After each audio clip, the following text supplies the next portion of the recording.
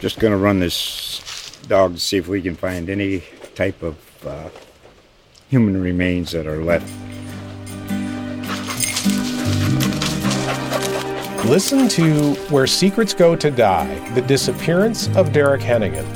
From the Detroit Free Press, a new podcast set in the woods of Michigan's Upper Peninsula.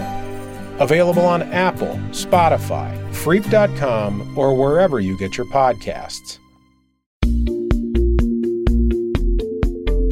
Hi there. Thanks for listening to this Go Erie podcast. I'm Erie Times News online reporter Sarah Grabsky, and I'll be your host today. What do you love about Erie? What makes it such an interesting place to live? Most would argue it's the people that live here. Today, we meet a few of them who happen to love ghost hunting.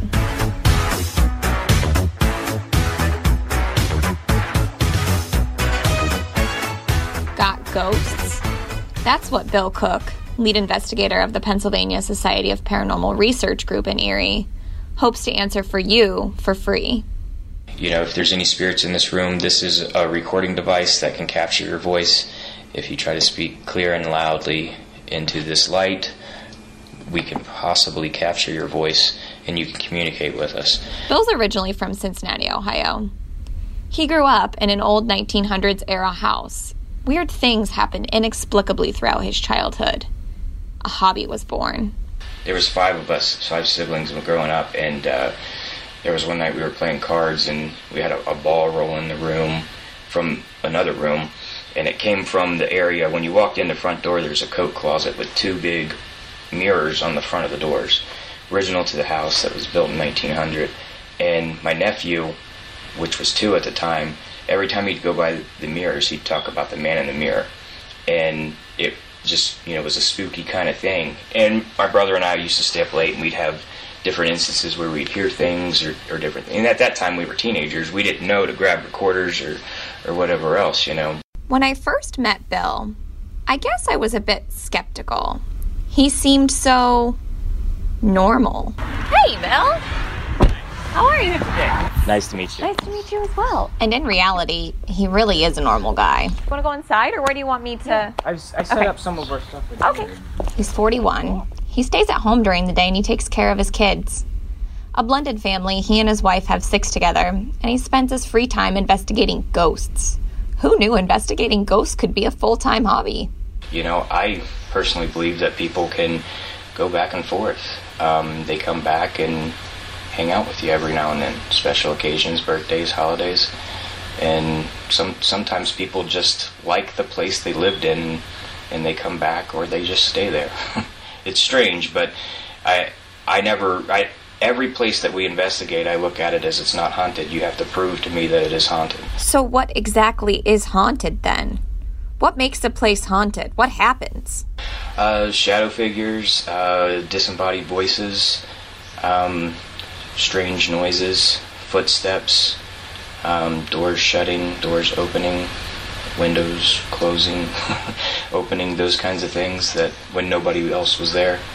And, we catch voices on our recorders, and sometimes we're lucky enough to capture shadows on video. He captures all of this phenomenon on equipment, ghost gear, if you will, and he's got more than you could imagine. Cameras, audio recorders, even something he called a REM pod that's supposed to recognize energy shifts in the room.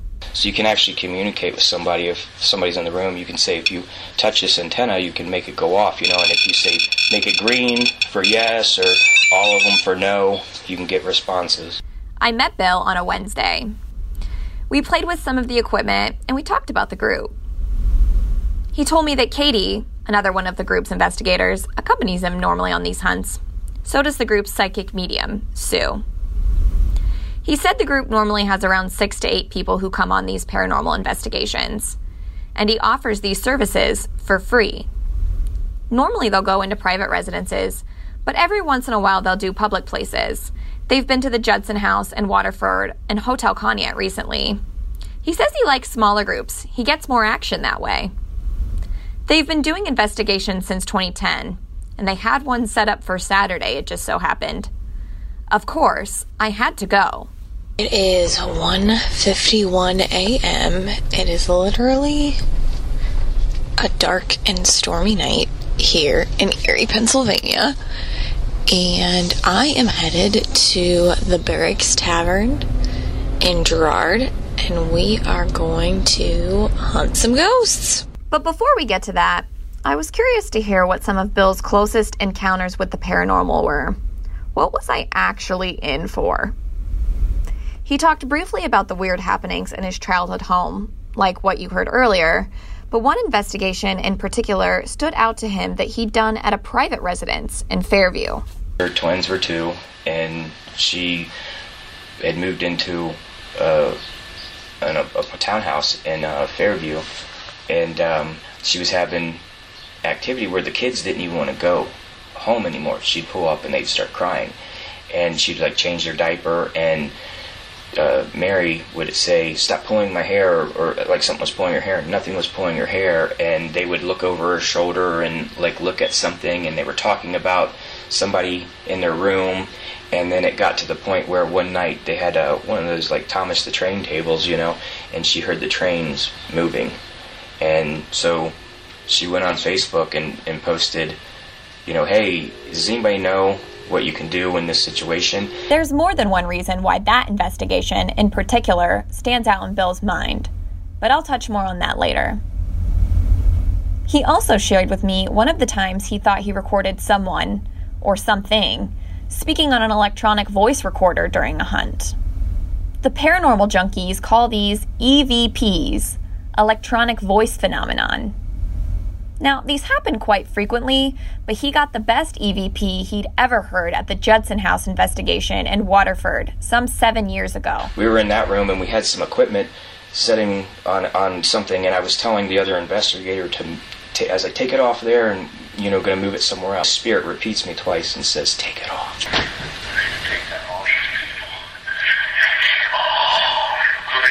That's crazy, isn't it? Oh my God, that gives me goosebumps. Okay, so that was a bit creepy, but I still had to see this for myself. As Bill walked me through the Barracks Tavern the night of our investigation, I was feeling rather confident that nothing was going to happen. He had set up 4 cameras connected to MacBook laptops stationed throughout the bar, and he'd placed devices and recorders all throughout the building. The creepiest part was walking down into this dingy old basement. It was rumored a prisoner had hanged himself there when the building used to house the old police barracks. This is the death trap. Wait until the lights are out and everything's fun. Yeah, it's like well, obviously it's a basement, it's cooler down here, but... This is like the main office. That clip was Bill taking me down into the basement before we started the investigation. Talk about the heebie-jeebies. Bill had also done interviews with a few employees before the hunt began to hear some paranormal activity that they'd experienced. Another rumor that was circulating was that one of the previous bar owners had a heart attack and died in the ballroom while dancing. Amanda Adams, one of the bar's co-owners, had a few experiences herself that she strongly felt were somehow connected with the paranormal. But then me and the cook were in the kitchen one day, and we were way out back smoking, and we were right by the door, and the hand washing sink turned on. And I have cameras back there, there's nobody else in the kitchen. So I'm like, okay, maybe there is something crazy going on here, So, and then I was bartending one night, and it was just me, and then I had 2 guys sitting at the bar, and we heard a moan come out of the banquet room. I'm thinking some drunk guy's back there, and I'm like, oh great, there's nobody back there. I had to admit that I kind of would be a little freaked out too if those things had happened to me. The night of the investigation is when I first met Katie, Bill's co-lead, and Sue, the group's psychic medium. All right, so I was in it now. It was just past 3 a.m. and it was time to begin. It was pitch black. I was seated at a square table in the bar's dining room with Bill, Katie, and Sam, a newbie to the group. The REM pod sat in the middle of the table. Bill began the investigation by instructing any spirits lingering how to use the equipment. I found that actually kind of funny that someone potentially hanging out from the 1800s was essentially given a 2-minute spoken SOP to bring them back into 2018. And so if anybody's in this room with us, can you please make the lights on this device go off? He was talking to the REM pod at this point.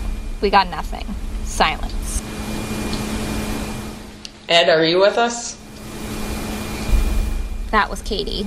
She's trying to contact Ed Potter, a previous owner of the place. Can you tell me what year it is? Even though I was pretty skeptical, I was still kind of hanging on the edge of my seat. I don't know what I would have done had something actually answered. Were you here when it was the police barracks?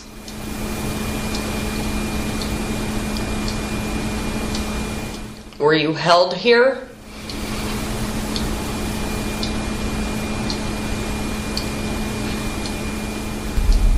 The steady questioning went on for about another 30 minutes. Silence. Nothing. We heard a steady drip coming from outside, but nothing that suggested Aunt Matilda was going to jump out from behind the bar. Maybe we'd get something on the recorders. At that point, we split up into two groups for about an hour, and we moved throughout the building. One was led by Bill and Katie, and the other group was led by Sue. I switched to Sue's group. We went into the ballroom and reception hall, and we did a flashlight session. Sue was asking questions to any potential spirits, and to answer, the spirit would turn a flashlight sitting on the table on and off. We got some sort of action, but nothing that Sue said was strong enough to assume anyone was with us. We made our way into the kitchen, where all those crazy things happened, and then down into the basement. I was certainly freaked out in the basement, but we got nothing. Silence. That was until a week later. I was listening back to my audio, and I nearly jumped out of my seat. I swear I heard a whisper during the flashlight session. So before you hear the clip, I'm going to give you some context. Sue had sworn she'd just seen a mirage or shadow run across the bar while we were sitting in the ballroom and reception hall. She's asking here for the shadow to present itself. Is this a whisper? Listen closely to this clip. If you are, come on. Light up the flashlight. We'll have a little conversation, if you would like. Right at the end there. Did you hear it? I must have listened back to it maybe 50 times. Was someone screwing with me? I thought maybe it was somebody at first adjusting in their seat, but that doesn't really sound like that. I couldn't, and I really still can't figure out what it was. So we moved around the rest of the bar, we moved into the kitchen, down into that creepy basement, and the rest of my audio followed the same pattern as before. Sue, Billy, or Katie asking a question, and then nothing. As we moved around the barracks, it dawned on me that it was now 4:30 a.m. I was in a bar in Girard Township hunting ghosts. Needless to say, other than that whisper, we really didn't find anything. And what was that whisper even? I guess we'll just really never know. Anyways, these people in this group do this for fun, not to mention for free, and at wee hours of the night. That got me thinking, how did they all find each other? That brings me back to the private residence investigation in Fairview that Bill was so eager to tell me about. Sue and Bill conducted the investigation. The woman's house who they were investigating, that was Katie's. It's me and my wife. That's how I met my wife, was through the paranormal. Really? She called me to investigate. Yeah, and then that's how we met. We're telling our paranormal story, how we met. Yep, they're married. They got married in 2017, and they spent their weekends doing this. I guess if you're going to specialize in the weird and the paranormal, Erie's the place to do it. And Erie is definitely the place to find your soulmate doing it. So I was getting ready to put the final touches on this podcast and wrap up this story when an email from Bill popped into my mailbox on a Sunday. I don't know if you've heard, but the barracks caught on fire last night. They had 5 to 6 different fire departments dispatched. Still waiting to hear how bad it was. Oh my gosh. I opened Go Erie to see the story at the top of our page. Fire damages Girard Township Tavern, the headline read. I opened it to read the fire was found around 3:50 a.m., exactly 1 week after our investigation there.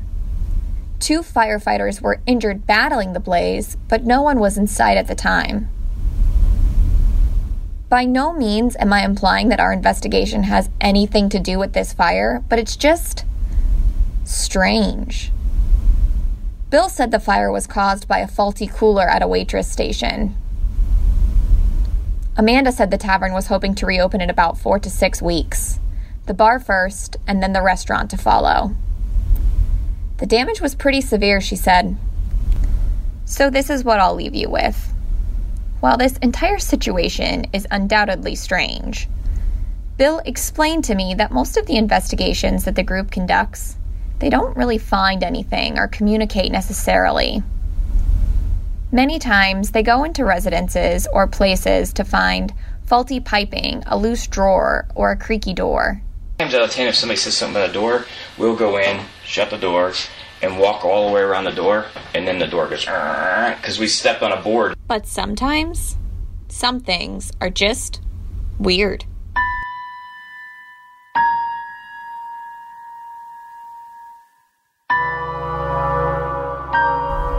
Thanks for sticking with this Go Erie podcast. I've been your host, Erie Times News online reporter Sarah Grabsky. You can learn more about the PSPRErie group by contacting Bill at billpspr@yahoo.com or by calling him at 814-245-1400. You can also find more local podcasts like this one at goerie.com/topics/podcasts. You can also send any topics or suggestions you have for our series to my email, sgrabsky@timesnews.com. Thanks for listening, and stay weird, Erie.